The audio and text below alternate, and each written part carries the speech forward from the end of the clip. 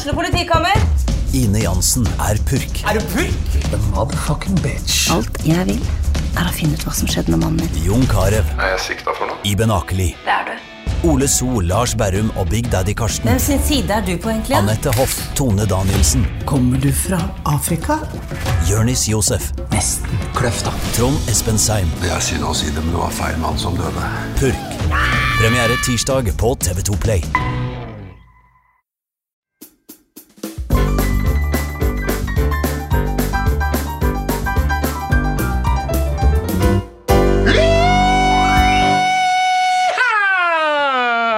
God knall, og det fredag, og i dag har jeg fått med meg selveste Arve, ikke Uglum, men Uglum. Velkommen i studio. Takk for at du hukste den distinksjonen på etternavnet mitt. Jeg er ikke vant med det, så det bra. Jeg tror alltid jeg kommer til å huske det. Men du er sikkert lei av å høre med deg som skal være morsomme, eller sånn, kanskje? Ja, dette blir med meg. Ja. Dette blir med meg livet ut, sånn at det bare sånn. Det nett som jeg og Jakob Sande, og Simon i stova av katten. Den får jeg fått høre seg veldig. I hvert fall spesielt blant eldre folk, så begynner jeg. Ja, det Simon, ja. Ja, Simon i stova av katten. Det det, men vi skal komme tilbake til Uglum og Uglum. Jeg kan nett presentere deg her, og det slipper jeg å mase så mye på, for du jo kjendis, så da kan vi bare gå inn og google. Så jeg vet ikke om du googler du selv av og til, så du ser hva som kommer frem.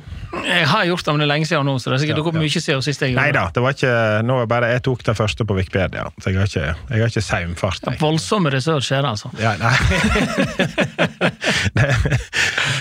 Synes jeg. Arve Uglum, han født 12. januar 1975 på Skjolden. Da da det innerste plassen i Sognefjorden. Yes. Før du fer over fjellet, så så høyt at fuglene flyr så langt, så klarer og går resten. Oh yes. Ja. Og så han journalist, han fra Norge, han har fått Kringkastingssjefens språkpris i 2018, og kjent for sin rolle som reporter for Sognefjordene og Vestlandsrevyen på NRK på TV. Han medforfatter på boka Grautmål, basert på Uglums eget radioprogram, ved samme navn som om dialekt fra Sognefjordene. Og så har du mottatt Kringkastingssjefens språkpris. Ja, det tok vi akkurat, det kom opp i en dobbelt her. Nei, du har fått 2 ganger.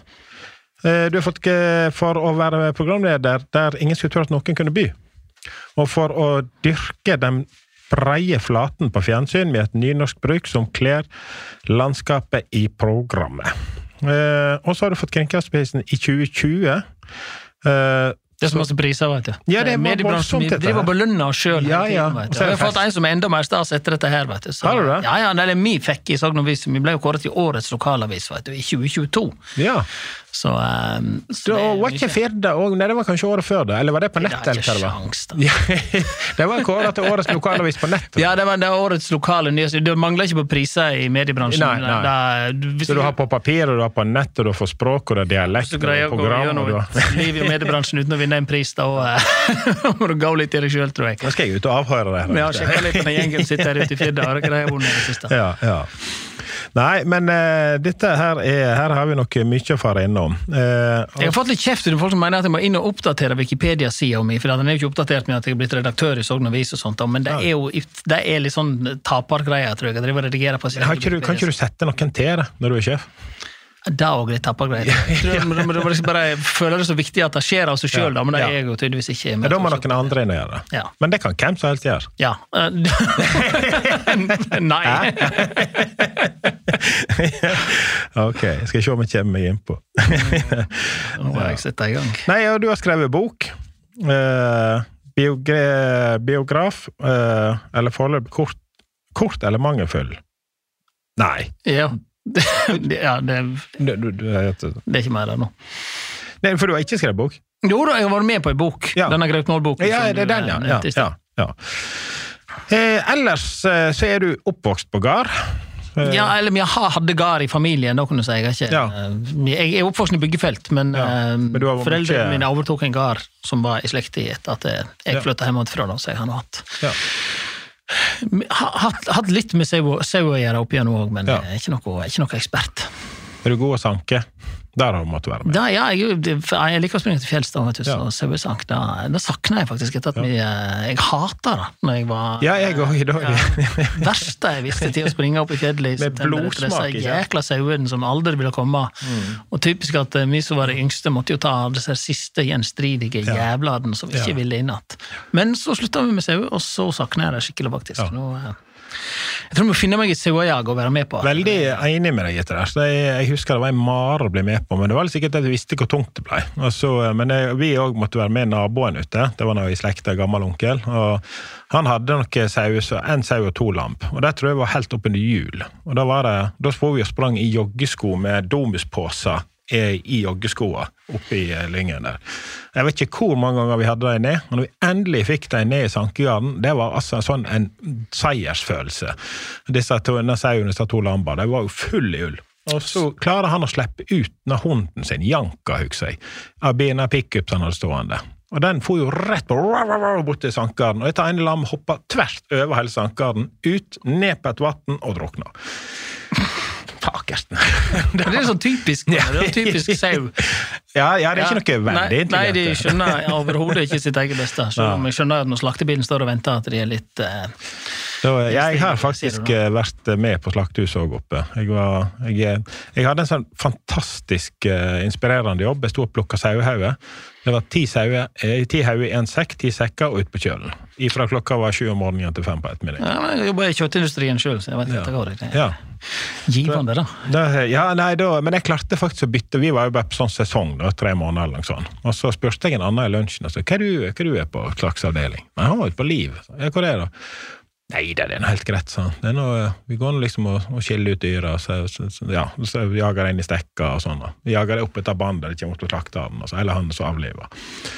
Dette hørtes jo veldig bedagelig ut i forhold til å stå inne i slaktehallen med hørselvern på. Kaldt. Ja. Så vi skulle ikke bytte bare da. Altså sånn at vi hadde fått, så får vi prøvd forskjellige ting. Altså, hva du gjør på? Nei, jeg bare i slaktehallen, det er veldig greit å trille ut sånn sekker og plukke opp i og sånn. Ja, han var litt skeptisk, men ok, men da går vi inn til han sjefen. Og jeg drog han med meg en gang bort til han sjefen. Du, kunne vi ha byttet jobb? Vi har ganske enkle jobber, det er ikke sånn. Og han bare, ja, men da blir det sånn, ikke noe mer nå. Yes! Han var noe sur på meg i siste vekene. Ja, men det er jo sauer, lettere å holde styr på en levende sauer også. Men det var, å stå ut på den livavdelingen, det var jo helt fantastisk. Men det var faktisk det siste person som på en måte da tok i det. Altså, da kom det opp etter bandet, da står ikke de på føttene lenger, da henger de bare opp i et sånt band, og så står det en kar med en sånn strømtank og tar det kunne ikke jeg vært med på. Jeg prøver å være litt tøffe kar når det gjelder søster mi har grise nå som vi driver også jeg lager sølteflesker og alt mulig slikt, men å være med å drepe dem, da har jeg alltid en unnskyldning da.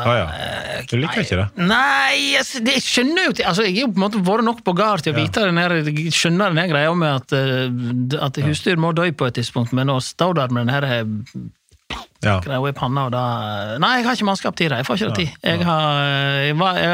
de gangene jeg har vært der og det har skjedd, så har jeg bare trekt meg vekk, rett og slett. Jeg feiget ut. Jeg er ikke så tøffe kar som jeg trodde.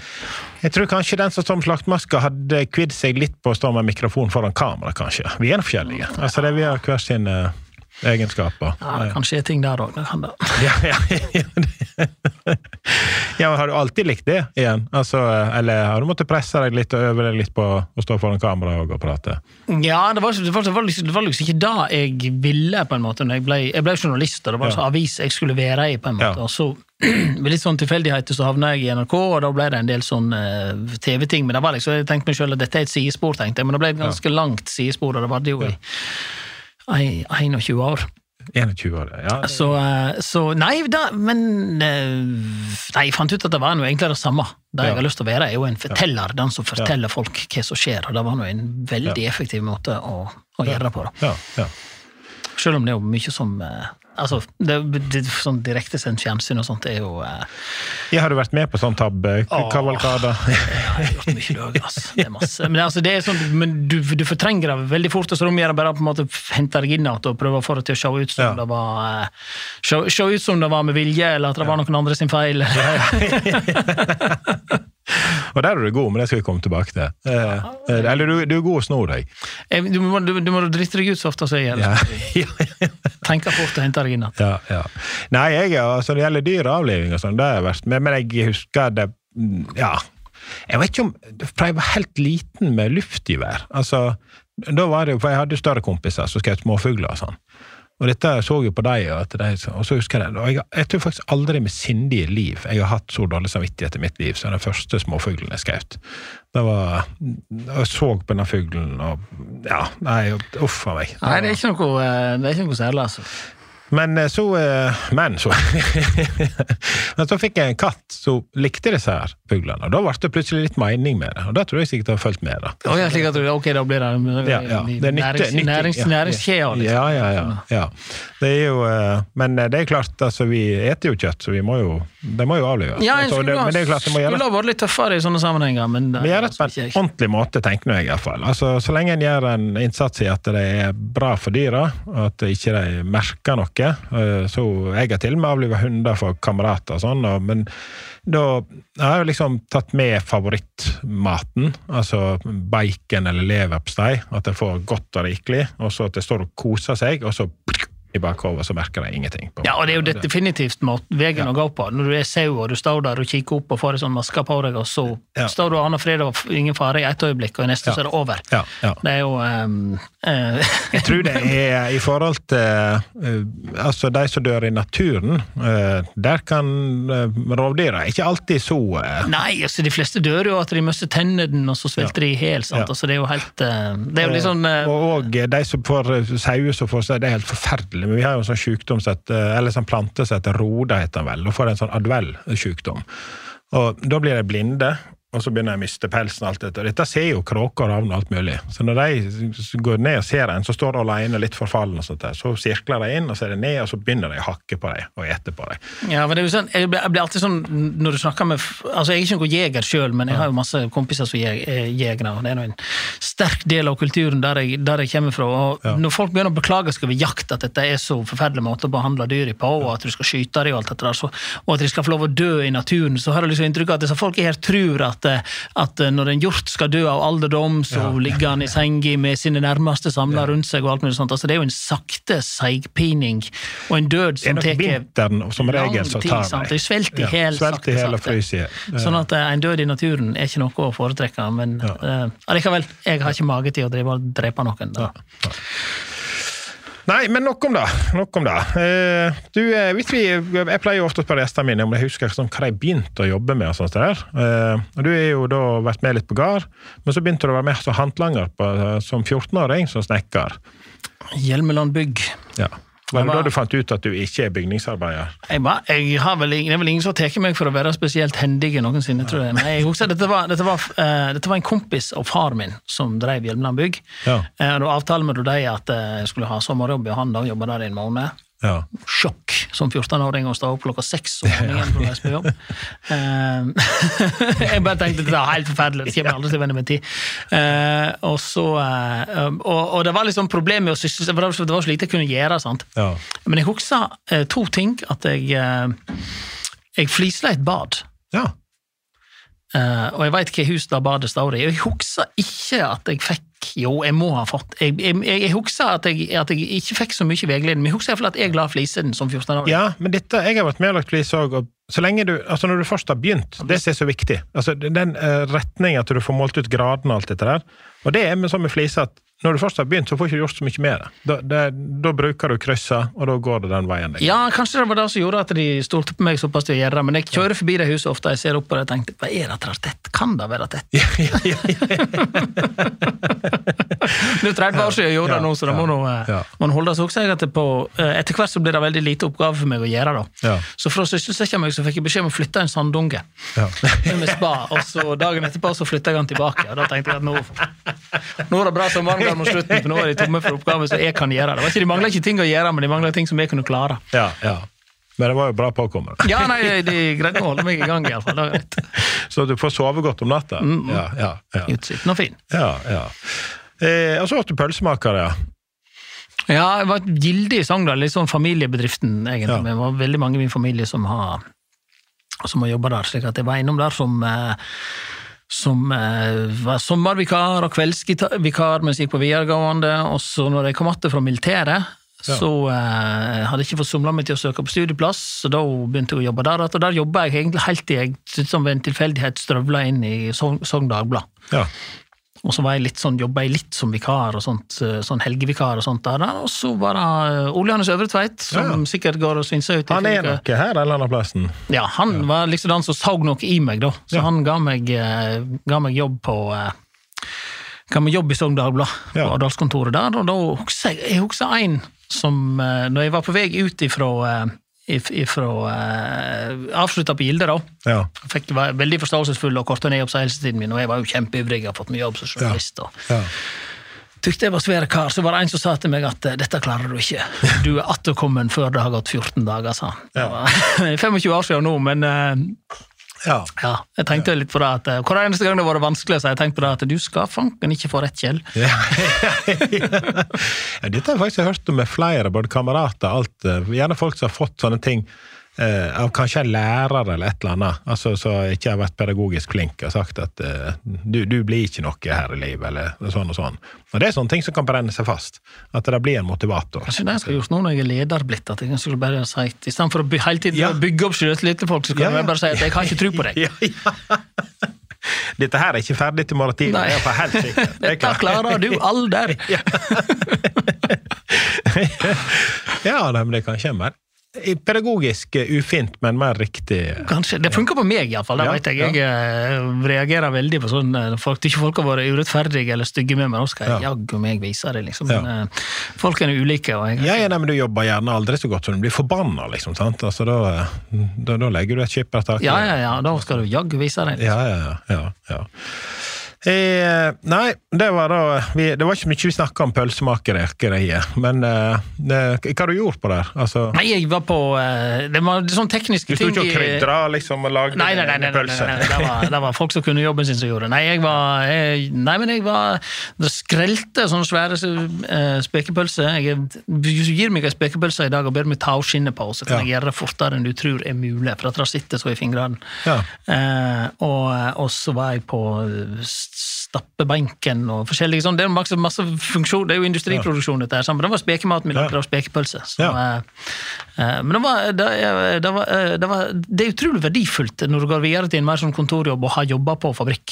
Det er sikkert en dævel å ta på av kondomen, liksom. Skulle love deg at de metodene som jeg brukte for å få av skinnet der ikke er overførbare til det du snakker om nå. Det var det siste gangen jeg prøvde på noe som helst sånt. Ikke stappinger heller. Nei, det er absolutt ingen overføringsverdi i det hele tatt. Det hadde hverken jeg eller de som var med meg sett pris på. Jeg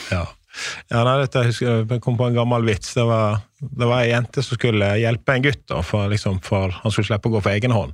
Han skulle prøve dette og dra han av for han. Og hun liksom, men hvordan skulle jeg gjøre? Hun fikk ikke helt det liksom. Nei, bare tenk sånn som når du rister ut av en ketchupflaske. Så han liksom. Og jeg begynte, og så smokka hun det.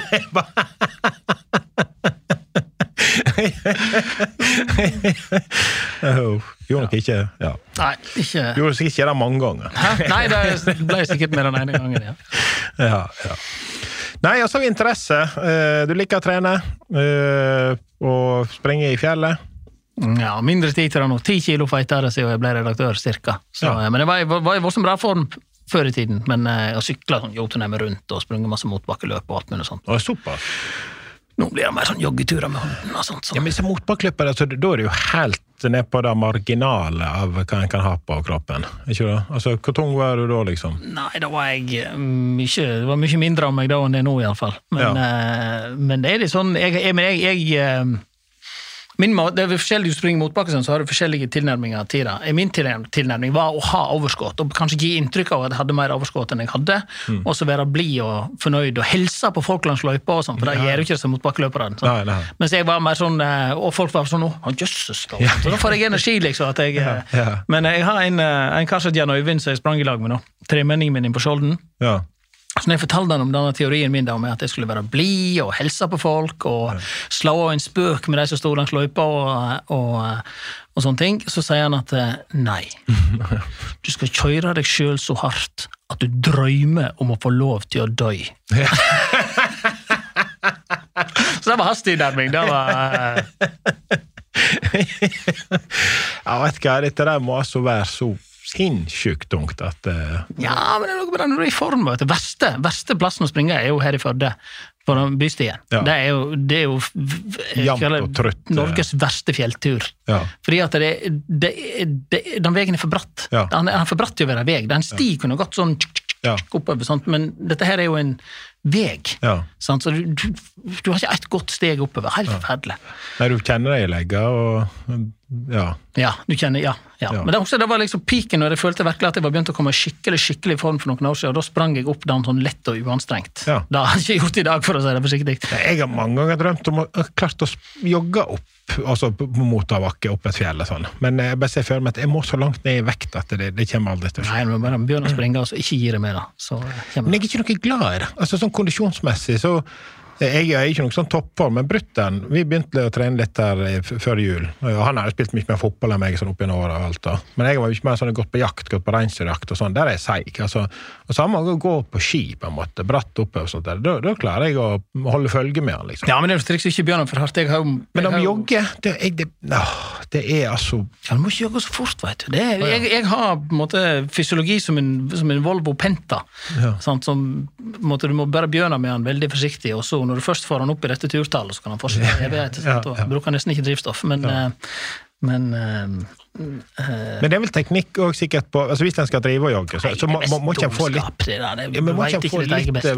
han få litt veiledning på at du springer noenlunde riktig på en måte. Jo, det er jo klart det er sånn framfotspringing og sånn springeteori, men der kan du bare... Ikke du lander for hardt. Der kan du lære på YouTube, men du lander på tåballen nå, der kan du lære på YouTube, det er ikke noe heksekunst. Når jeg begynte å springe, så var jeg jo en sånn tung sprang, som er sånn gorgene i... Det er sikkert det jeg gjør, kan jeg tenke meg. Ja, nei, så det er litt sånn å få flytta, slik at du faktisk bruker kreftene til å bevege deg fremover, og ikke bare opp og ned. Det er jo trikset da. Men du skal være rett i kroppen, altså du skal være bein i kroppen, eller skal du ligge frem på? Nei, du skal rett i ryggen, for å gå pusten mye lettere og alt dette her, og så skal du lande på tåballen og ha litt sånn drift fremover. Men det blir jo ikke når det er siste mot bakken på vei opp til mål, da ser det ikke bra ut, så det gjør det ikke, så... Nei, dette må være det må være kjekt å være i så god form at du kan springe. Det var da, men nå er det ikke lenger. Nei, du har fått kjent på det. Også mer interesse, du er ikke veldig fotballinteressert, men du lever og ånder for Sogndal og United. Nei, jeg er ikke generelt interessert. Jeg sitter og ser en fotballkamp med noen andre enn deg, da er altså så kjedelig at da skjønner jeg folk som ikke er interessert i fotball. Jeg har, altså kanskje av VM og sånne ting, altså, men nei, jeg må heie på noen. Ja, nei, jeg er enda helt på å si svakere fotballsupporter enn du igjen, på en måte. Jeg var jo med engasjerte supporterne i Førde, vi reiste jo med 10 busser til Flora og sånt der, og da er det gøy, men da er det engasjement og alt som er. Og så bodde jeg jo noen måneder i Manchester, og da gikk jeg på mange kamper der med onkelen min, og elsket jo stemninga før kampen og alt dette der, synging og alt dette der. Men jeg kom inn, sånn at jeg husker jeg lagde mye jukselapper greier, så jeg så Solskjær, han var noe sånn, David Beckham, han var den, og sånn. Ja, for at jeg kunne sitte midt i kampen, og så datt det bare ut igjen, på en måte. Men nå når Solskjær ble trener, så følte jeg litt grann med på United-kampen, for da kjente jeg det kunne være litt gøy. Men når han fikk fyken, da har jeg datt det helt av igjen. Ja, jeg er sånn at jeg var nødt til å ta et oppgjør med meg selv på et tidspunkt, da når United ble dårlige. Så jeg hadde jo på en måte, jeg ble United-fan i veldig ung alder, og så var de gode i 30 år nesten, sant? Da det verste skulle skje var en andreplass i ligaen. Jeg trodde jo det var katastrofe. Og så ble de kjempedårlige, og da måtte jeg sette meg tid med yngstejenta mi og sa til henne at når pappaen er sur i kveld, så er ikke det din feil. For da må jeg rett og slett få litt mer distanse til det. Da må jeg, men det er jo sånn, de lokker deg inn og får deg til å tro at det er håp, sant? Og så er jo ikke det da. Da var du alltid i dass. Nei,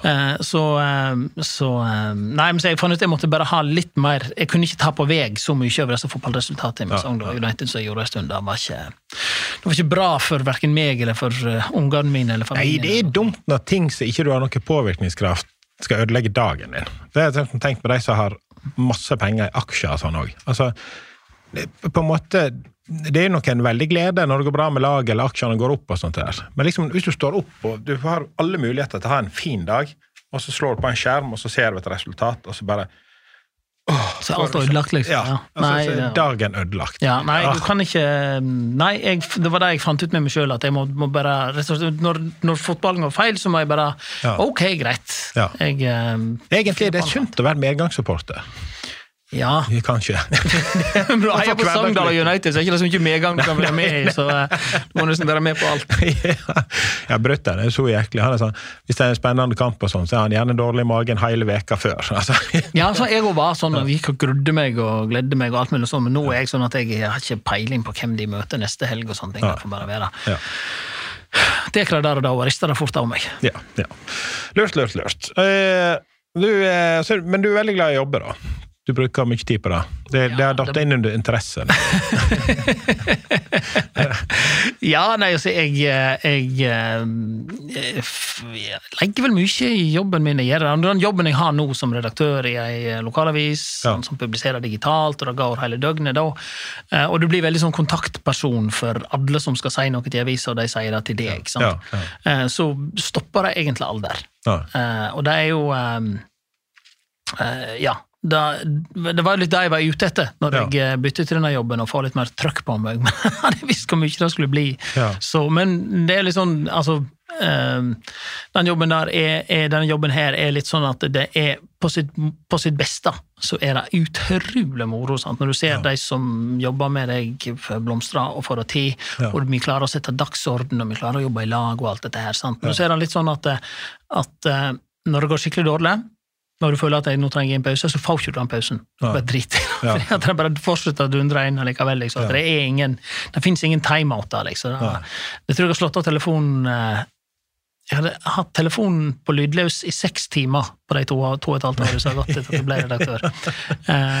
Og da var jeg spysjuk. Så da tok jeg den på ikke forstyrr. Det var den eneste gangen. Da fant jeg ut hva knappen på telefonen var. Ellers må du være klar hele tiden, og telefonen ringer midt på natt.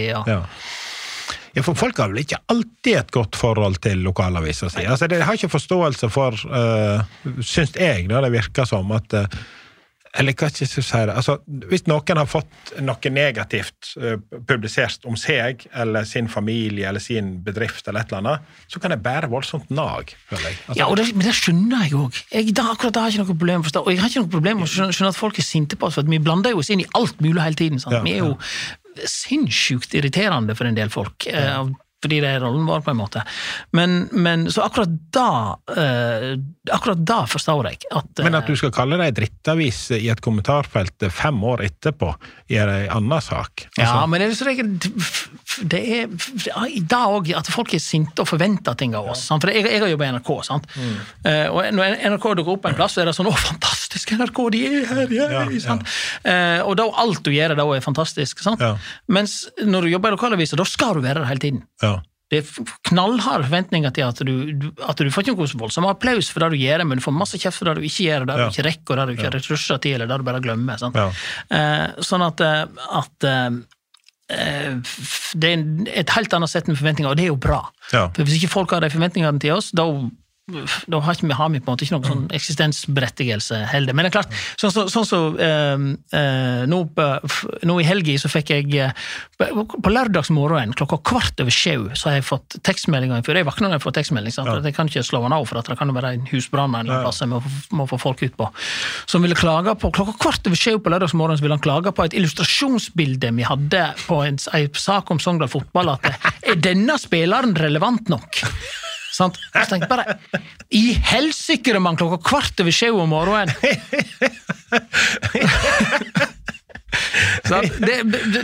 du klarer å gi beskjed da jeg har nå begynt å sette litt grenser der om at når folk begynner å diskutere en eller annen helt meningsløs nyanse 11:30 på lørdagskvelden det bare sånn, vet du hva? Dette tar jeg på mandag men den publikumskontakten jo jo gull, sant? Det er jo det som bra. Folk kommer til deg med alt mulig med tips når de har hørt noe, og du får fange opp alt som skjer i de samfunnene du skal dekke, så det er jo veldig bra, men kvart over 7 om morgenen, om jeg har brukt en illustrasjonsbilde av en spiller som ikke var i startelveren kampen før, og da mente han var feil. Ok, greit. Du var sikkert rett, men ikke klokka kvart over 7 om morgenen på en lørdag. Nei, jeg ser det. Så du må være litt glad i å jobbe da, når du såpass... Jeg har jo alltid hatt morsomme jobber. Alltid hatt kjekke jobber. Ja. Og de hjemme henger med på dette her? Jeg har kanskje overdrevet det litt, men jeg prøver nå å finne litt mer balanse i det nå. Det er faktisk en forventning både av de hjemme og de på jobb. At jeg skal jobbe litt mindre. Så jeg skal prøve på det. Men det blir sånn, du forteller sånt, det er det jeg forteller, jeg har lyst til å få fortalt ting, og da når ting skjer, så greier ikke jeg å slippe det, da blir jeg ivrig og alt sånn. De legger deg opp i alt mulig, sånn at du blir plaget for deg som jobber hos deg. Jeg håper ikke det, i hvert fall. Det er for doven tid, det gidder ikke jeg. Men vi er en veldig fin gjeng, og veldig kompetent gjeng i Sognavis, så jeg trenger ikke å drive og detaljstyre folk, det kunne ikke falt meg inn. Men du må jo være med. Ja. Og jeg er sånn redaktør som skriver masse selv, fordi at du ser rundt i redaksjonen, ser du at ingen er ledige. Her driver alle jobber så hardt som de kan. Ingen har tid til å ta den her fantastiske saken som jeg sitter på akkurat nå. Greit, da får jeg skrive den selv. Ja. Jeg går ut med en del redaktørens meninger, eller sånn. Ja. Må du ut og beklage deg igjen etterpå av og til, hvis du blir for engasjert? Nei, jeg prøver... For du må jo tørre å prøve, så jeg regner med at da må du jo feile av og til. Altså. Tro meg. Ikke vær bekymret for det. Nei, men det er jo noe med at du skal altså, jeg skriver kommentarer, jeg skriver ikke leiere, sånn som jeg gjorde før, men for da var det sånn, skal du skrive leier, så må du ha en leier hver dag. Da må du bare sitte og trykke av deg en eller annen mening om et eller annet, bare sånn, hva skal jeg mene noe om i dag? Sant? Da blir det bare sånn, men nå prøver jeg å skrive når jeg har noe på hjertet, og når jeg måtte prøve å mene noe som noen ikke har ment før da. Når jeg føler jeg kan komme med noe originalt, da prøver jeg å dra på litt. Det må jo ha litt meningsinnhold. Og jeg er ikke sånn som mener noe om alt. Jeg er litt sånn journalist av natur, spørrende og hører ikke folk mener, men da, det jeg prøver, hvis jeg på en måte mener noe som alle andre mener også, da er jeg ikke så nøye da. Da får det bare være. Men hvis jeg kan prøve å være med og kaste et nytt perspektiv på ting. Jeg tårer du å høvle ned ordføreren? Ja, men du skal jo ikke møte han på puben senere på kvelden. Ja, altså, men jeg har egentlig ikke noe mål om å høvle folk ned, og det er litt sånn også med at når du har den posisjonen jeg har, så er det vi hadde en sånn maktkåring i Sogn, der vi kåret de 10 mektigste personene i Sogn. Det var veldig, veldig moro, men det som var det sånn, kom det så overraskende på meg, at jeg ble nummer 4. Ja, men det er en 4. statsmakt eller et eller annet sånt, det er ikke... Eller var det nei? Jeg ble nummer 3, ble jeg. 3. mektigste i Sogn. Det var meg. Ja, det er jo helt feil, selvsagt. Det er ikke sant. Men det er ikke... vi har bare spurt noen referansepersoner, bedt de sette på sin liste, og så var det Liv Signe Navarsete, Trine Lerum og meg. Ja, det er jo ikke sant. Jeg har ikke i nærheten av på den påvirkningen som en ordfører eller en kommunedirektør eller en stor næringslivsleder har. Men folk tror det. Og det gjør at de tingene jeg skriver blir veldig sånn, altså du kan treffe folk sinnssykt hardt fra den posisjonen som jeg har. Du kan virkelig knerte folk skikkelig, sant? Og det har jeg ikke lyst til å gjøre. Det er ikke det det er ikke min, noen liker det, noen synes det er helt supert, men akkurat det har jeg ikke lyst til å gjøre. Det er i hvert fall litt sånn at hvis jeg har på en måte ballesparket noen skikkelig en gang, så tenker jeg at nå skal du få gå i fred. Nei, for dette er jo litt sånn, jeg tenker, og jeg er litt sånn, altså jeg kan få kritikk fra folk som jeg ikke bryr meg om, altså så jeg ikke mener, og hvis jeg ikke mener det er riktig, eller sånn, så jeg hever ikke et øyebryn, altså det gjør meg ingenting. Altså hvis jeg mener at dette er fullstendig feil, og dette er en klovn. Men hvis det er fra en person som jeg bryr meg om, eller som på en måte vil bli likt av på en måte da, altså får knallere kritikk, da svir det voldsomt. Ja, det er litt sånn, når du får det fra noen du liker. Det er ikke så farlig fordi at folk liker. Nei, men du er jo på en måte, du blir jo, altså media, aviser, du blir stemmer til folket på en måte. Alle får det med seg, sånn at jeg er veldig sånn forsiktig, sånn Pippi Langstrømpe sier at den som veldig sterk må være veldig snill. Ja. Og da det liksom å være bevisst på den her at jeg har ikke lyst til å gå rundt og ta folk. Det ikke det jeg vil. Men av og til så må du da, selvsagt. Men heller ta, ikke ordføreren, men kommunen. Må kommunen til Helgeland skjerpe seg. Altså, det skal så lite tid, vet du, sant? Du føler selv at du bare dytter litt i noen, så har du egentlig gitt deg en rett høyre rett i nasen, sant? Neida, men altså det jo, og så kan en jo alltid ta, jeg ser for meg, altså, og det gjør dere nok helt sikkert også, dere må jo ta sånne billige poeng av og til, altså sånn, snøbrøyting, altså et eller annet som engasjerer folk veldig lett. Altså. Nå lenge så jeg har ment et eller annet, la meg finne et eller annet som jeg vet sleder om. Hadde en som jeg hadde på trykk nå eller vi hadde på nettet nå i helgen, og da fikk jeg det var om Bergen som hovedstad, og veldig sånn teoretisk, og sikkert litt sånn kjedelig da, for da fikk jeg liksom, du får jo lesetallet inn fortløpende, sånn, ok, denne her traff ikke. Traff ikke. Får masse meldinger fra politikere som synes det bra, men det ikke de jeg skriver for, sånn. For dette må jo være litt vanskelig, for dere jo opptatt av tall, klikk, alt dette her. Jeg hater ordet klikk. Fytte grisen så jeg hater. Men altså, du får jo ikke mye klikk på sånn billig drit. Altså, men vi kaller ikke det klikk, vi kaller det for lesing. Okay, jeg kan alltid prøve å si klikk, det tomme kalorier. Det bare, da har bare folk klikket på noe, og så på en måte får de ikke det de forventer å få. Vi skal bli valgt, og så skal vi bli lest. For det var lenge jeg på en måte, nå jo dette kun min personlige mening, nå har jeg ikke noe, altså, men Dagblad for eksempel, det følte jeg var voldsomt en stund. Altså, det lukker jeg inn i, og da merker jeg at jeg boykotter det veldig. Mens nå synes jeg det mye bedre dekning enn andre har, på eksempel krigen i Ukraina, for eksempel. Jeg vet ikke om de kan ha en avdeling der som gode på en måte. Jeg må ikke om de har kommet seg i det siste, men jeg har fått helt av det på grunn av at de skriker så voldsomt i titlene, og jeg føler at det helt umulig å skjønne hva du skal inn på. Ja, det vinkler det, så du kommer inn til dette her, det var jo ikke dette jeg tror de helt at jeg skulle kaste vekk litt da merker vi jo også at når folk går inn og så snur de ut av en sak mange ganger, sant? Det det vi ikke vil ha, vi vil at folk skal velge saken og at de skal lese den, det det som nøye, og det vi stort sett ganske bra på, og når vi ser at en sak bærer feil av gårde, at det masse folk som snur ut igjen, så gjør vi noe med titlingen, sånn at vi... Men å finne ut, for det jeg tenkte på med lokalavisene, nå spør Grevik personlig her, men disse her hvis det for eksempel ulykke skjedd, eller krasjer skjedd, eller innbrudd skjedd, eller slåsskamp skjedd, så jeg interessert i liksom, det i mitt nærområde, eller det i Stryn, Florø, et eller annet som jeg ikke på en måte så interessant for meg, så må jeg ofte ganske langt ned i artikkelen før det kommer fram hvor det henne. Det bevisst av dere at dere plasserer? Nei, dette driver vi ikke mye med. Og vi veldig sånn at vi henter jo, sant, vi jo i media, vi kan hente saker fra Firda, hente saker fra Firdaposten og fra Hordaland og fra de medieavisen som ligger rundt oss. Og da vi alltid nøyne på å skrive hvor det hen hvis det utenfor vårt dekningsområde. Det i Sogn, så folk stort sett interessert uansett, men det igjen, da ser vi på denne frafallet, sant? Hvis vi ser at folk da går inn og går ut at med en gang og sier, nei, dette bryr ikke meg om, da må vi bli ærligere i titlingen, da må vi være tydeligere, fordi at det liksom det vi absolutt ikke skal gjøre at folk skal komme inn og så finne noe som mindre enn det de forventer og så gå ut igjen. Da har vi lurt folk. Da irriterer vi folk, og da vil ikke de abonnere på oss. Ja, det ikke mye skal til før de blir irritert. Nei. Tro meg, du skal se meldingsinnboksen min. Ja, det kan sikkert være. Har du blitt trua veldig, helt på seg? Så lenge så jeg har vært trua med juling nå. Men det har noe skjedd. Som journalist så får du trusler om slikt også av og til, men har du med klippsalt?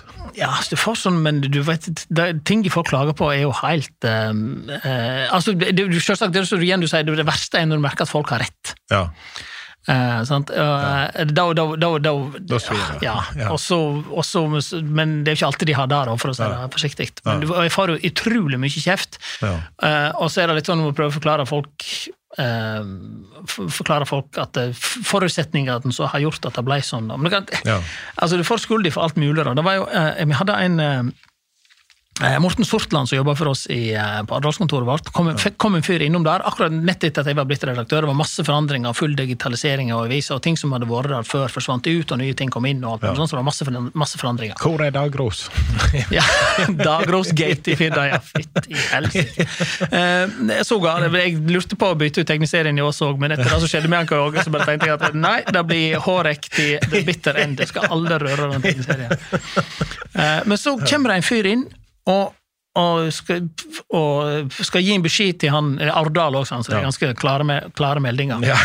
Gi beskjed til Morten Sortland om at han der helsikes Uglum som kommer, nå har han kuttet ut dødsannonsen. Ja. Det slutt på dødsannonsen i Sognavis. Og han, Morten da, han som sitter på kontoret vårt der inne, han sånn, ok, sikkert en mail jeg ikke har lest, eller noe sånt, tenker han sånn. Så han bare prater når han roler ned da, og så ringer han til meg og sa, men har vi sluttet med dødsannonse? Så jeg, nei, dødsannonse, det er noe siste vi skal slutte med. Nei, vi har ikke sluttet med dødsannonse. Ja, men det har ikke vært dødsannonse på 2 utgaver, sier han. Nei, på en eller annen teknisk feil eller et eller annet sånt, så var jeg borte til annonseavdelingen og hører med det, liksom, hvorfor er ikke det dødsannonse lenger, liksom? Nei, vi har en dødsannonse. Så begynner jeg å sjekke da, så viser det seg at det er ingen som har dødd. Ja. Alle har holdt seg i live de siste vika. Og så ringer jeg inn til han Morten i Ardal og forklarer at nei, det er ikke sånn det er. Så det var under koronaen, det var lange perioder, alle vasker seg på hendene og ingen døde av noen ting. Så ringte jeg inn til Morten og så sier jeg til han at nei, vi har ikke sluttet med det sånn, det er bare veldig få folk som har dødd i det siste. Og Morten var jo verdens kjekkeste kar, han skal jo ringe opp til han karen her som vil nok lage, finne nummeret, så ringer til han, så sier han at forklarer han at det er bare, nei, vi har ikke sluttet med dødsannonse, men det er bare ingen som har dødd i det siste. Og så sier han fyren, ja, vi får håpe det kommer seg til lørdag.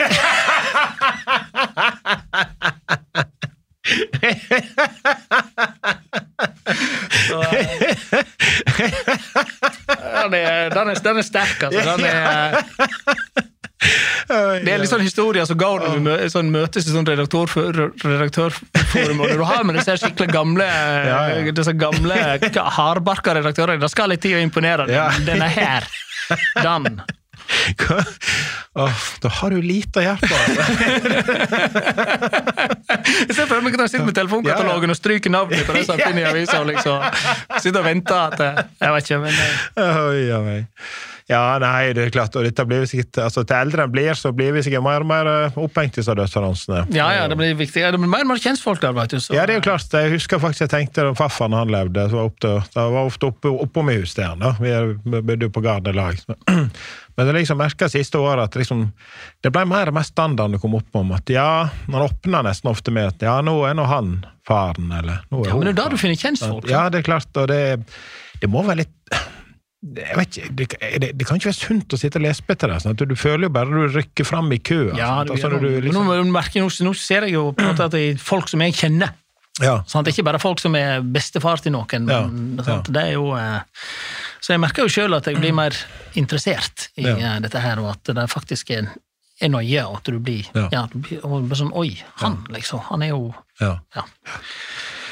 Ja, nei, det er ikke, dette er altså ting så, og det merker vi mistet, nå i år så har jeg mistet 2 bestemødre, eller begge bestemødrene mine, og 2 andre i familien på en måte, så var det litt for tett med begravelser. Så, men det er veldig nøye dette her, altså det er ikke hva som skal stå ordvalget, alt dette her, det er voldsomme du kan ikke ta deg noe frihet der på en måte, det skal være sånn så det skal være på en måte. Ja, men det er jo klart du skal ha på en måte, det er det siste som blir stående til noen så. Ja. Det må være skikkelig. Det blir nok mer lest enn nei, det tror jeg i hvert fall han karen i Audal, han trengte påfull på kjørsjegarden, og han hadde ikke lyst til å vente til helgen. Ja, det er helt legendarisk. Uff av meg. Men du har også vært musiker? Altså, jeg vet ikke om jeg kan kalle det. Jeg har jo alltid så sinnssykt flaks. Og så jeg drev og spilte i noen band og sånt, og så var det et band som heter Madame Curie, innenfra Aurland. Hva du spiller? Hva du spiller? Jeg spilte bass. Bass, ja. de hadde jo gitt ut kassetter og reiste på turnéer og var litt sånn, spilte litt sånn heavy da, litt sånn Iron Maiden-lignende ting. Og så trengte de en ny bassist. De var ute etter en som kunne gjøre det enkelt. Og enkelt var jo det eneste jeg kunne. Så da passet det veldig utrolig. Kjempekarer jeg spilte med deg i noen år. Jeg spilte en CD i Oslo og sånt også. I studio på ordentlig.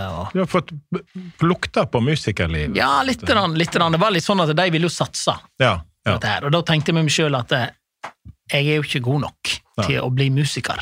Det vil bare være rart om jeg prøver på det, så da hoppet jeg av og begynte å skrive i stedet for, og det var funnet ut av en sikrere vei. De ble ikke musikere, de heller, men de var flinke nok til å bli det.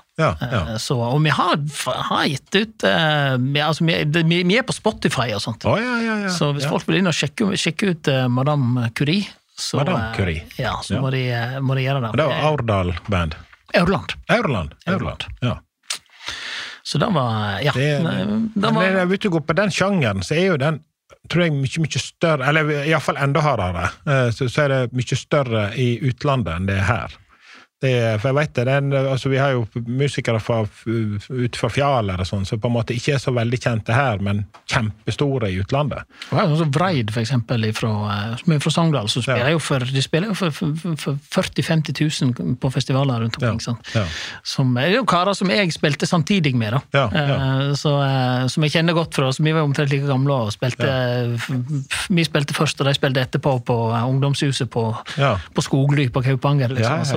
Og nå er de svære, de er kjempesvære. Så, og de spiller jo vesentlig tyngre musikk. Vi var jo liksom puddelrockere, vi var jo det er tøffe karer. Gode musikere da, og ordentlig proffe folk. Ja, nei, jeg hører ikke så mye på den sjangeren, men jeg har jo forstått at det er jo det er mer nyanser enn kun altså, det er litt sånn treningssak på at du må på en måte vende deg til og trenge gjennom støyen for å høre på det. At til mer du hører på det, til mer ser du de nyansene, men med en gang du hører det, så blir det bare en sånn vegg av støy på en måte, men så etter hvert så trener du deg til å høre på det. Men jeg er ikke så veldig glad i den her jeg liker folk som synger og ikke folk som bjeffer. Ja, nei, altså sånn opp til AC/DC og sånn, da det er få ting som liksom skaper så mye stemning på en måte. Liksom. Nei, jeg er jo en hardrocker fremdeles, men litt sånn gamle-sorten da, sikkert jeg går ikke til de tyngste tingene som finnes i dag, det er ikke jeg. Nei, men da hopper han av det sporet. Ja, nei, da tok det til endes. Ja. Så langt han klarte. Og så vi har fått med fotograf også innenfor interessene. Ja, det er jo kanskje å ta litt hardt i da også da, men jeg var jo som videoreporter i NRK, jeg var en av de første som... Du har lært deg om ISO og blender og lukketid. Ja, da kan jeg.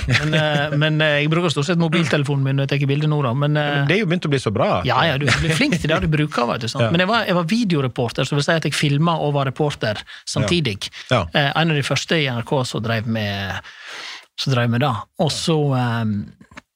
og det var kjempevanskelig. Det var skikkelig, å være fotograf er en fulltidsjobb og vel så da. Men det kom seg jo. Så jeg drev bra i mange år og tykte nå selv at jeg begynte å komme av meg da, at jeg var begynt å og så begynte å jobbe med Torry Bjellås, som var da fotografen i Der ingen skulle tro at noen kunne bo når vi begynte å lage den serien, og frem til da så hadde jeg alltid i dokumentarproduksjoner, nå så hadde jeg bidreget med litt kamera, men da kom Torry til meg og så sa han at dette skal være bra, så du kan bare legge kamera men det er jo sånn, jeg skjønner at han er jo kanskje Norges beste reportasjefotograf, virkelig sånn trollmann, helt sånn ut av en annen verden. Folk her skjønner kanskje ikke at en slik internasjonal kapasitet som han går rundt i Han bor på Vassenden og jobber I Førde, men han er best I verden på dette her. Og at han ikke da vil ha mine bilder inn I miksen, at noen på en måte trodde at et bilde som jeg hadde teket var hans. For han der snakker mye perfeksjonisme. Nei, men der du litt like da, kanskje. For jeg har veldig fort for å tenke, jeg sikkert verre enn deg, men veldig fort for å tenke at det godt nok. Altså, at vi må ha tempo her, og komme oss av gårde, og bare få det med, liksom. Sant? Altså, men det jo, har jeg jo lært meg å jobbe mye med de som Rakkar og Espen og de gjengen der. Altså, at det jo gjerne ting som skjer I det kameraet, eller på det bildet, så underbevisstheten din tar med seg, men ikke du selv tenker over, på en måte. Ser til at det en helt annen kvalitet over ting, da. Ja, og så det liksom å vite når du skal gjøre hva for noe. Altså, noen ganger så kvaliteten det aller viktigste. Vi hadde massevis av diskusjoner I kløpperommet når vi drev og lagde der ingen skulle tro om dråper på linser og sånne ting. Sant? Det var bare sånn, kan ikke bruke det. Men det mer sånn, det har en effekt ved å si at vi bruker dette her bildet selv om det ikke perfekt, det har en effekt. Ja. Men det klart vi lagde vel sånn high-end produkt I det ingen skulle tro, så det var egentlig ikke plass til sånne ting, men jeg tenker jo nå, spesielt I lokalavis, at altså av videoer vi har, sånn som folk responderer mest på, så det jo sånn ganske dårlig filmet publikumsvideoer som vi får inn, og et eller annet helt crazy. Da sler alt, rett og slett, for innholdet noe det viktigste, men det liksom å vite når du gjør hva for noe. Hvis du lager der ingen skulle tro at noen kunne bo, og alt skal være på den standarden, så må du rette deg etter det, og når du bare skal på en måte formidle en eller annen nyhet, så kan du jenke det litt. Ja, tilbake til det programmet, for der har du jobbet mye med. Ja. Hvor mye? Nei, vi var jo meg og Torje som fikk tilbud om å overta det da, når programgründeren, han Olga Bruaseth, ga seg. Ja. Jeg skulle gå om I pensjon, så fikk vi spørsmål om å ta over dette her da. Ja. Det var jo litt sånn, what? Skal noen andre? Det var veldig sånn, han var jo liksom programmet. Så når vi skulle overta det, så var det, vi trodde egentlig ikke på det selv heller. Men det blir litt sånn at du må bare sette I gang, som vi tok så definerte det ned til at det ok, dette ideen, dette handler om folk som bor veldig avsides, fordi de har valgt det selv. Ja. Og så var det egentlig bare å begynne å lage historien og finne historien og lage det. Så vi tenkte ikke på det før et år senere når vi hadde sesongpremiere at oi, nå skal vi hoppe etter Bruaseth liksom. Da tenkte ikke vi på I det hele tatt før det virkelig nærmet seg. Men det gikk, folk aksepterte at dette ble gjennomfunnet, og nå har på en måte jeg gått videre derifra og gjort noe annet, og en annen kommet tid og gjør det på sin måte, og det på en måte ideen I dette programmet sterk nok til at det ikke personavhengig, sånn sett. Det ikke det. Det var I hvert fall ikke avhengig av meg. Hvor mange sesonger laget av? Hvor mange? Jeg drev med sesong 15, og det jo ingenting som har gått siden 2003. Og det kommer til å fortsette inn I evigheten, tror jeg. For nå det på en måte på den tredje programlederen, og da viser det seg at dette programmet tåler å bytte programleder uten at det gjør noe. Og da så lenge som ledere flink nok, sånn som Arve Pedersen som lager det nå eller han og Torje lager det nå. Så står dette seg, så dette kommer til å fortsette dette her. Det jo, altså nå har vi, det vi skulle gjøre var jo for å gi det gjennomslag digitalt. Og da kom jeg ganske langt med, og nå de 2-3 sesongene som har vært at etter at jeg ga meg, så har jeg virkelig krysset over og blitt en streaming-favoritt, og det betyr at da lever det videre. Så dette kommer til å fortsette etter mitt. Det veldig fascinerende, og det jo, men altså, du må jo bli veldig oppslukt I de folkene en prater med. Altså, hva som gjør mest inntrykk av, klarer du å huske, plukke ut noen helt på seg? Det mange forskjellige inntrykk, sant? Altså, det jo sånn noen plasser du var på så, altså, du sitter jo alltid med, du blir jo ekstremt godt kjent med folk, sant? Så du sitter jo med, hvor lang tid, hvis du på ett program, en person, hvor lang tid går å lage det? Nei, vi har 2 opptaksperioder I alle fall, minst 2, kanskje flere enn da. Du flere dager da?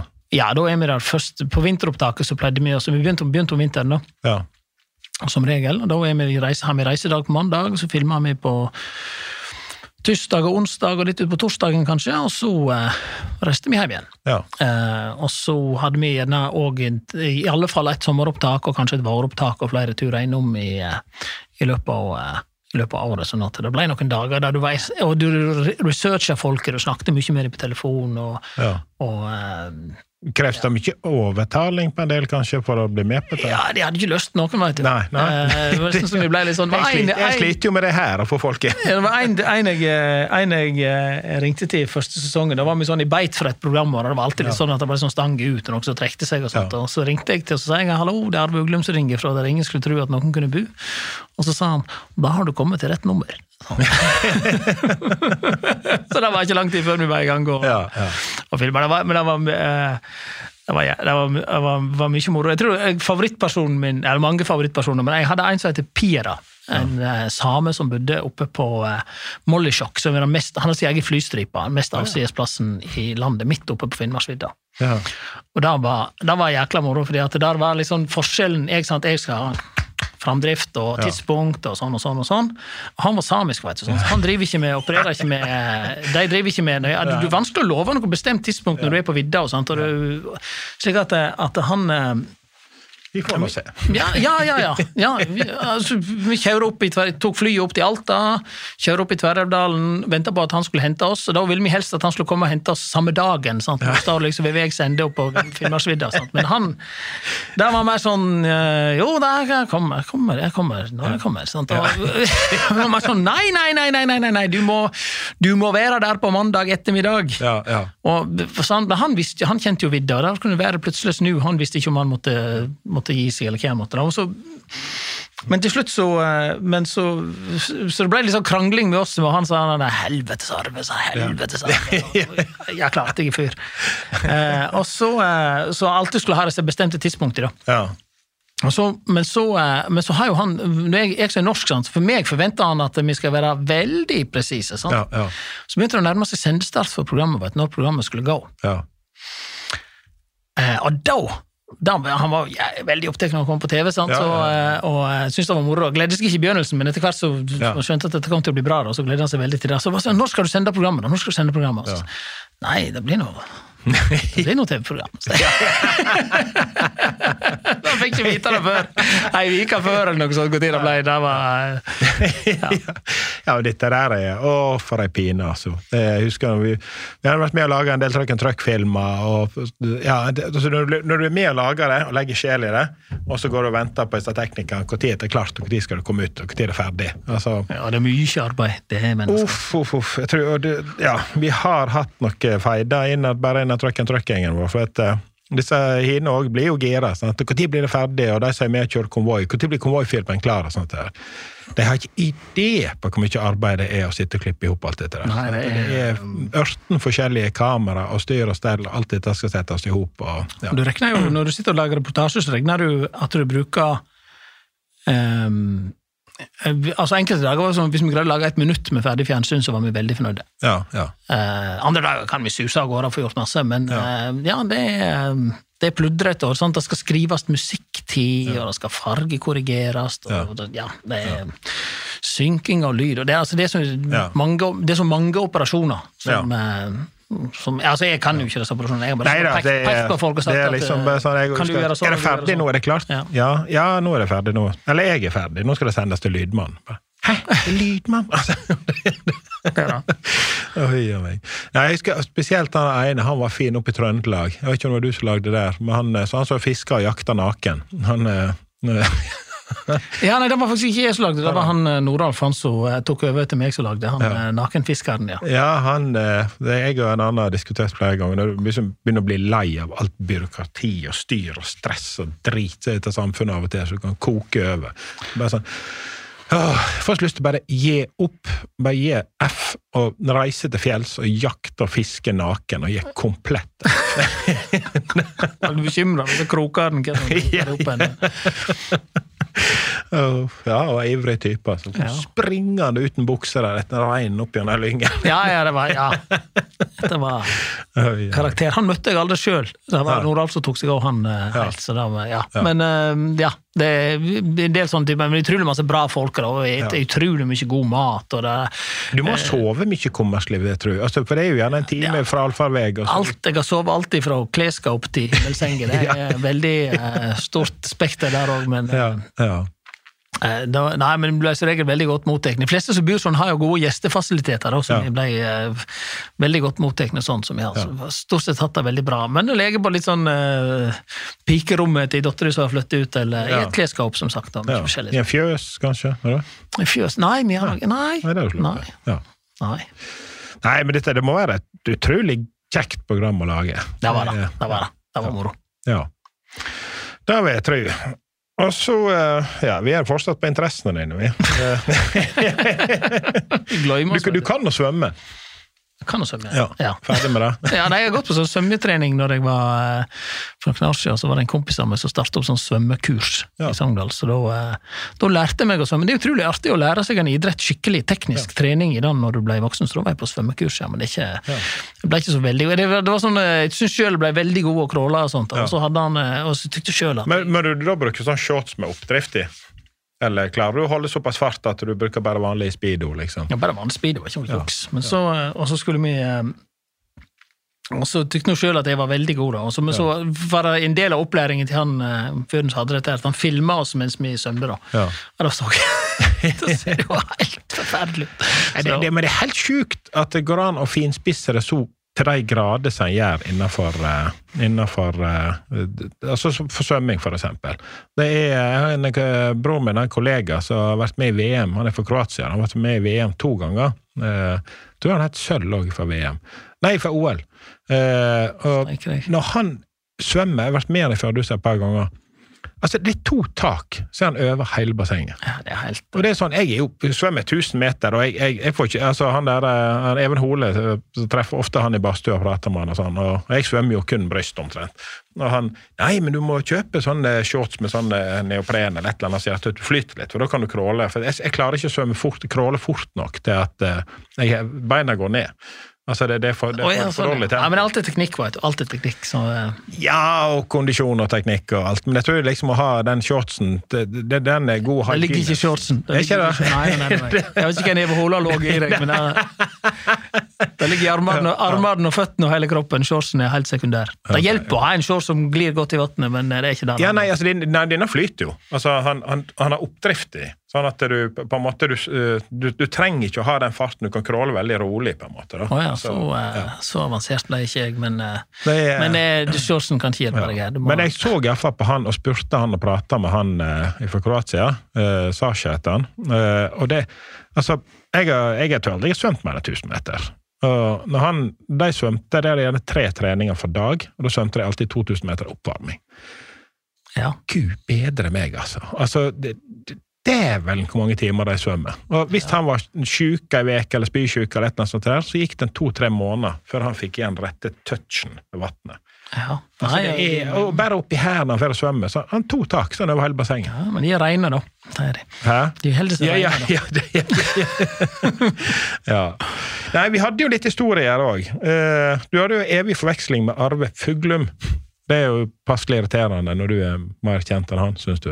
Jeg trodde i hvert fall jeg var det, men jeg er jo tydeligvis ikke der. Men når jeg begynte i NRK og begynte å kommentere fotball og sånt, så var det en annen som var jo den store stjernen. Han hadde landskampene og sånt, og han heter Arve Uglum. Ja. Og jeg tenkte ikke så mye over det, men alle i NRK synes jo at dette var helt ufattelig rart at det var en Arve Uglum, så jeg heter Arve Uglum. Ja. Og han fyren der var en så skikkelig sånn nemesis i mange år der hele tiden navnet mitt ble rettet til han. Altså, det var en fyr som kommenterte fotballkamper og drev med sport, bare de drev med alt mulig annet. Også en gang jeg var på Dagsrevyen og skulle være direkte inne fra et eller annet, og da føler du det virkelig, når du står direkte på Dagsrevyen, i Dagsrevyen sin glansdager, sant, og 1 million mennesker som ser på, og sånt, da føler du deg ganske kul egentlig. Sant? Og så står jeg der og skal fortelle om en eller annen sånn kjempealvorlig ting, og jeg husker ikke hva det var, men jeg tror det var en type sånn drapssak eller et eller annet. Og så står jeg og skal inn i kamera, være alvorlig og krimreporter og alt dette her. Altså Einar Lunde som var da Mr. Dagsrevy på den tiden der, som programleder. Og så kommer det opp sånn super navnelapp, sant? Der står det Arve Uglum. Og så ser han ned på den, og så ler han sånn skikkelig kameratslig til meg, og sånn, du heter jo Arve Uglum, du, sa han. Det sånn, kjente meg, liksom, sånn. Hele tiden, men jeg og Uglum jo blitt veldig gode kompiser på grunn av dette her, da. Så han driver og kommenterer fotballkamper enda, så når han I Sogndal, så bor han jo meg, og vi har fast årsmøte I Uglum-klubben. Men det skjedde jo, altså, det var senest nå når vi var kåret til årets lokalavis. Så ble jo jeg presentert I Medier 24 som Arve Uglum. Så, men som pokker, jeg har vært TV-stjerner for helsike. Jeg kan ikke lære navnet mitt. Han jobber som, han jo informasjonssjef på Innlandet Teater, og skulle tro jeg var mye mer profilert enn han, men neida. Nei, men dette, sånn det. Det noen sånne får vi. Ja, nei, jeg ble hele tiden jeg også vi var nominert til Gullruten for der jeg skulle tro at noen bo, eller fjellfolk som I lagde frukter, det var en av dem som jeg har fått en nominasjon til Gullruten, og det en big deal når du nominert til, og liksom, det I TV-bransjen så det sværeste. Jeg ble flågen inn til Oslo, og på sånne, nede I Østbanehallen så var vi på sånne Stian Blipp programleder, og masse kjendiser, og sånn champagne og kanapéer, og det var en sånn voldsom sånn kjendis, altså aldri var en så nær en sånn liksom kjendis-jetset-tilværelsen, så jeg var der da, og skulle hjem og kommentere fotballkamp på kvelden, så det var rett på flyet etterpå og så tilbake, og bli introdusert på radioen som Arve Uglum. Så det liksom bare hver eneste gang, du så det samme greie når vi vant den av årets lokalavisen, så det sånn, oh yeah, yes, nå vi gode her. Arve Uglum får han igjen, sånn. Så blir det så holdt på bakken hele tiden. Ned på jorda. Vi hadde jo laget noen stikkord her. Dødsannonsene, de vi vel ferdige med. Det var jækla god. Vaskerommet hjemme, der får ikke du komme deg inn? Nei. Hva da? Jeg ringte var på vei hit, så ringte jeg til Bente, kona mi, og så sa jeg at han ville ha en gang der jeg drevet meg ut. Eller sånn morsom historie. Og så har jeg en som ikke morsom. Nei, det den med vaskerommet. Det kan enda du synes det morsom. Hun ikke kommet dit at hun kan le av dette her enda, for å si det sånn, men eller var det bunaden som røyker, eller? Nei, men du skjønner, men det sånn typisk meg da, for jeg glemmer ting, sånn. Av de ting som jeg ikke det helt ufattelig at jeg kan få det ansvaret jeg får når jeg eller satt hun naken og ventet på vaskerommet? Nei, hun ventet ikke naken på meg I lange tid etter at det skal jeg love deg. Nei, fordi at jeg drev og vasket bilen, og så skulle jeg inn og fylle bøtta, vaskerommet, springe inn, podcast på øra, sant, og headset, og full fart, og sånn, og så har jeg sånn stor vask, og så setter jeg bøtta oppi der, og så fyller jeg opp bøtta, og så når jeg skal ta opp bøtta, så tar jeg den til sides, og så springer jeg ut til den første vaska, sånn. Kjem inn igjen, 10 centimeter med vatten på vaskeromsgulvet, og det ikke altså, jeg driter meg ut sånn hele tiden, så jeg har ikke nevnt det her hvis det var bare da. Men dette var på en tirsdag. Hun var altså så forbannet. Herregud, hva rasen hun var. Så vatten helt opp under stikkontaktene, sant? Og jeg var sånn, levde på nåde, sånn totalt silent treatment hjemme, og sånn du kommer og setter og skal ete, så sa det, ikke det tallerken til det. Dette var på en tirsdag, og jeg begynte å få I humør at sånn, når det nærmer seg helg på lørdag, skulle jeg vaske sykkelen min. Greier jeg gjøre det samme igjen. 10 centimeter med vatten på vaskerommet. Så nå da var jeg litt sånn, vanligvis så det litt sånn at jeg ristet av meg sånne ting ganske greit, altså, men da kjente jeg meg ikke at nå har det gått litt langt her, og som sagt, dette et par år siden nå, og hun ler ikke av dette her. Så kanskje du skulle bare lagt inn en sluk på vaskerommet? Ja, men greia at jeg har ikke lov å være der inne alene. Så jeg driver ikke å vaske klær og legge sammen klær og sånt, og det får ikke jeg lov til. Fordi at jeg tar ikke sjansen på at jeg skal komme så nær vasken. Nei, det noe mer. Det eller kanskje man får en kortere sånn vask som ikke rekker ut forbi selve kummen, liksom. Det tryggeste bare å holde meg ute av rommet. Ja. Og det vel kanskje, jeg vet jo, jeg har jo flere som kjent til, så har blitt bedt om å gjøre vasketing og sånn, og har gjort mer eller mindre med vilje en såpass dårlig jobb at de har forbud om å komme inn. Jeg skulle tro at det var kalkulert til det er ikke det, altså, men effekten jo den samme, at jeg slipper å vaske klær. Ja. Det ingenting som så galt at det ikke er godt for noe. Neida. Og så du jækla god lyger ut av historie, mener du? Nei, men jeg du ikke så god på å innrømme sånn... Nei, men jeg vil si jeg ganske... Nei, jeg driter meg ut hele tiden og gjør veldig mye feil. Men jeg tror i alle fall at jeg ganske flink til å oppdage, kanskje først av alle, at dette her bærer helt gale av sted. Og så jeg ikke heller ikke sånn sitter så veldig på min høye hest at når folk snakker fornuftig med meg og sier at dette her du har gjort her helt idiotisk, så skjønner jeg det. Men da det om å bare ta det så fort at du kan begynne at du kan spinne det over til din fordel. Og jeg hadde en der som jeg kom på nå. Det var når jeg jobbet i Årdal Lærdalavis, første avisa jeg jobbet i, vaktsjef der og var sånn utgaveansvarlig i alt for ung alder, og så enormt høy på meg selv, så jeg var jo sånn, alle mine instinkt var 100% rette, tenkte jeg. Så hadde vi fått inn noen bilder av en ørn som drap en katt. Tok han med opp i lufta og kastet han ned på bakken, sant? Og hadde bilder av ørn i lufta. Og sånt. Det var en fantastisk dyrehistorie, skikkelig makaber. Og så kjørte vi på framsiden av Årdal Lærdalavis da, så kjørte vi da bilder av denne katten som lå på bakken med innvolleren tytende ut. Og ikke lenge etter at avisa var begynt å komme i butikkene og postkassaden, så ringer ei småbarnsmor til meg og tek meg skikkelig med kjeft at skremmer vite av ungene med denne her forferdelige makabre greien og så begynner det litt sånn, herregud, du må vite at du må tåle noe og sånn. Så begynner jeg å skjønne etter hvert når hun kjefter på meg at du har jo helt rett, det går ikke an å kjøre et sånt bilde av altså innvoller som henger ut på framsiden av avisa. Så jeg begynte å skjønne det, men så sier de jo men det er jo litt sånn opp til deg å passe på at ikke ungene ser på dette, det er jo en vis for voksne liksom, at ikke ungene ser dette her, så sier jeg, men det står jo utstilt i alle butikker sier jeg, så tenkte jeg, pokker, der har du helt rett og så sitter jeg med avisa og ser på det, altså avisa er jo bretta, sant? VG og Dagbladet står med, du ser hele framsiden, men lokalavisen det er bretta, så du ser bare øverste halvdelen og der ser du det, vet du, så ser jeg at katteinnvollene, de henger ut nedom bretten og så sier jeg, men kjære vene deg, du skjønner jo da at vi har plassert katteinnvollene nedom bretten, sånn at ikke folk skal bli eksponert for det i butikken siste halmstrået jeg greide å gripe meg til, vet du. Og da var hun sånn, nei, da må jeg si, du virkelig tenker gjennom ting og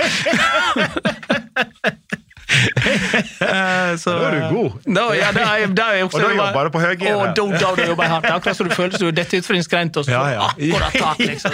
Du henger til en fing, liksom, men det går. Cliffhanger. Det var cliffhanger, det liksom. Jeg kjenner meg igjen jeg kommer ikke på noe eksempel, men jeg kjenner meg igjen i tankegangen, altså det når du er i forsvar og du, men så er det noe med, av og til så må du bare vega og innrømme at, vet du hva, dette her og det kan være, altså hvis du ser selv at det bærer går altså feil, så er det like at du tar det med så fort som mulig altså, det er akkurat så lyga, sant? For at når du begynner å lyga, så forplanter det seg til alt mulig greier jeg har høy terskel for å lyge, da skal jeg virkelig være i trøbbel fordi at jeg lyger aldri hvis det ikke absolutt må, og helst ikke da heller nei, for at det er noe med at da må du bygge videre på den løgnen med flere løgner, og samme hvis at du på en måte har et eller annet standpunkt, og så forsvarer det så knallhardt, og så ser du etter hvert at jeg tok faktisk feil, den andre har rett og det vil være i helsikes plager for meg å drive og forsvare dette her hele tiden, stå på den, fortsette å gjøre den feilen som jeg allerede har gjort, i stedet for å bare rygge på det og bare si at, vet du hva, Beklager, hva kan vi gjøre for å ordne opp i dette her? Jeg tror det like lurt. Leif Arne Aasen også sa det til meg en gang. Det var et eller annet, det var for han som sporet inn på det. Og da var det snakk om et eller annet lyge og sånt. Han sa, vet du hva, det har jeg faen ikke tid til. For jeg har så forbannet mye å gjøre. At jeg driver på å tenke på hva jeg har løg om, og ikke hva jeg ikke har løg om. For da styr på det greiene. Ja, det blir for tungrått. Og det klart, det stjeler nok mye energi og tar en veldig stor plass i hodet. Ja. Du skal gå og huske på hva du har løg om, ikke løg om. Ja, nei, da er det ofte bare å si så... Anders Folkman sa til meg en gang i tida at bare si at du er født bak en låve og sånn, bare få fram all driten med en gang du presenterer deg, så da er ikke det noe mer å si på det. Skru forventningene ned på et minimum.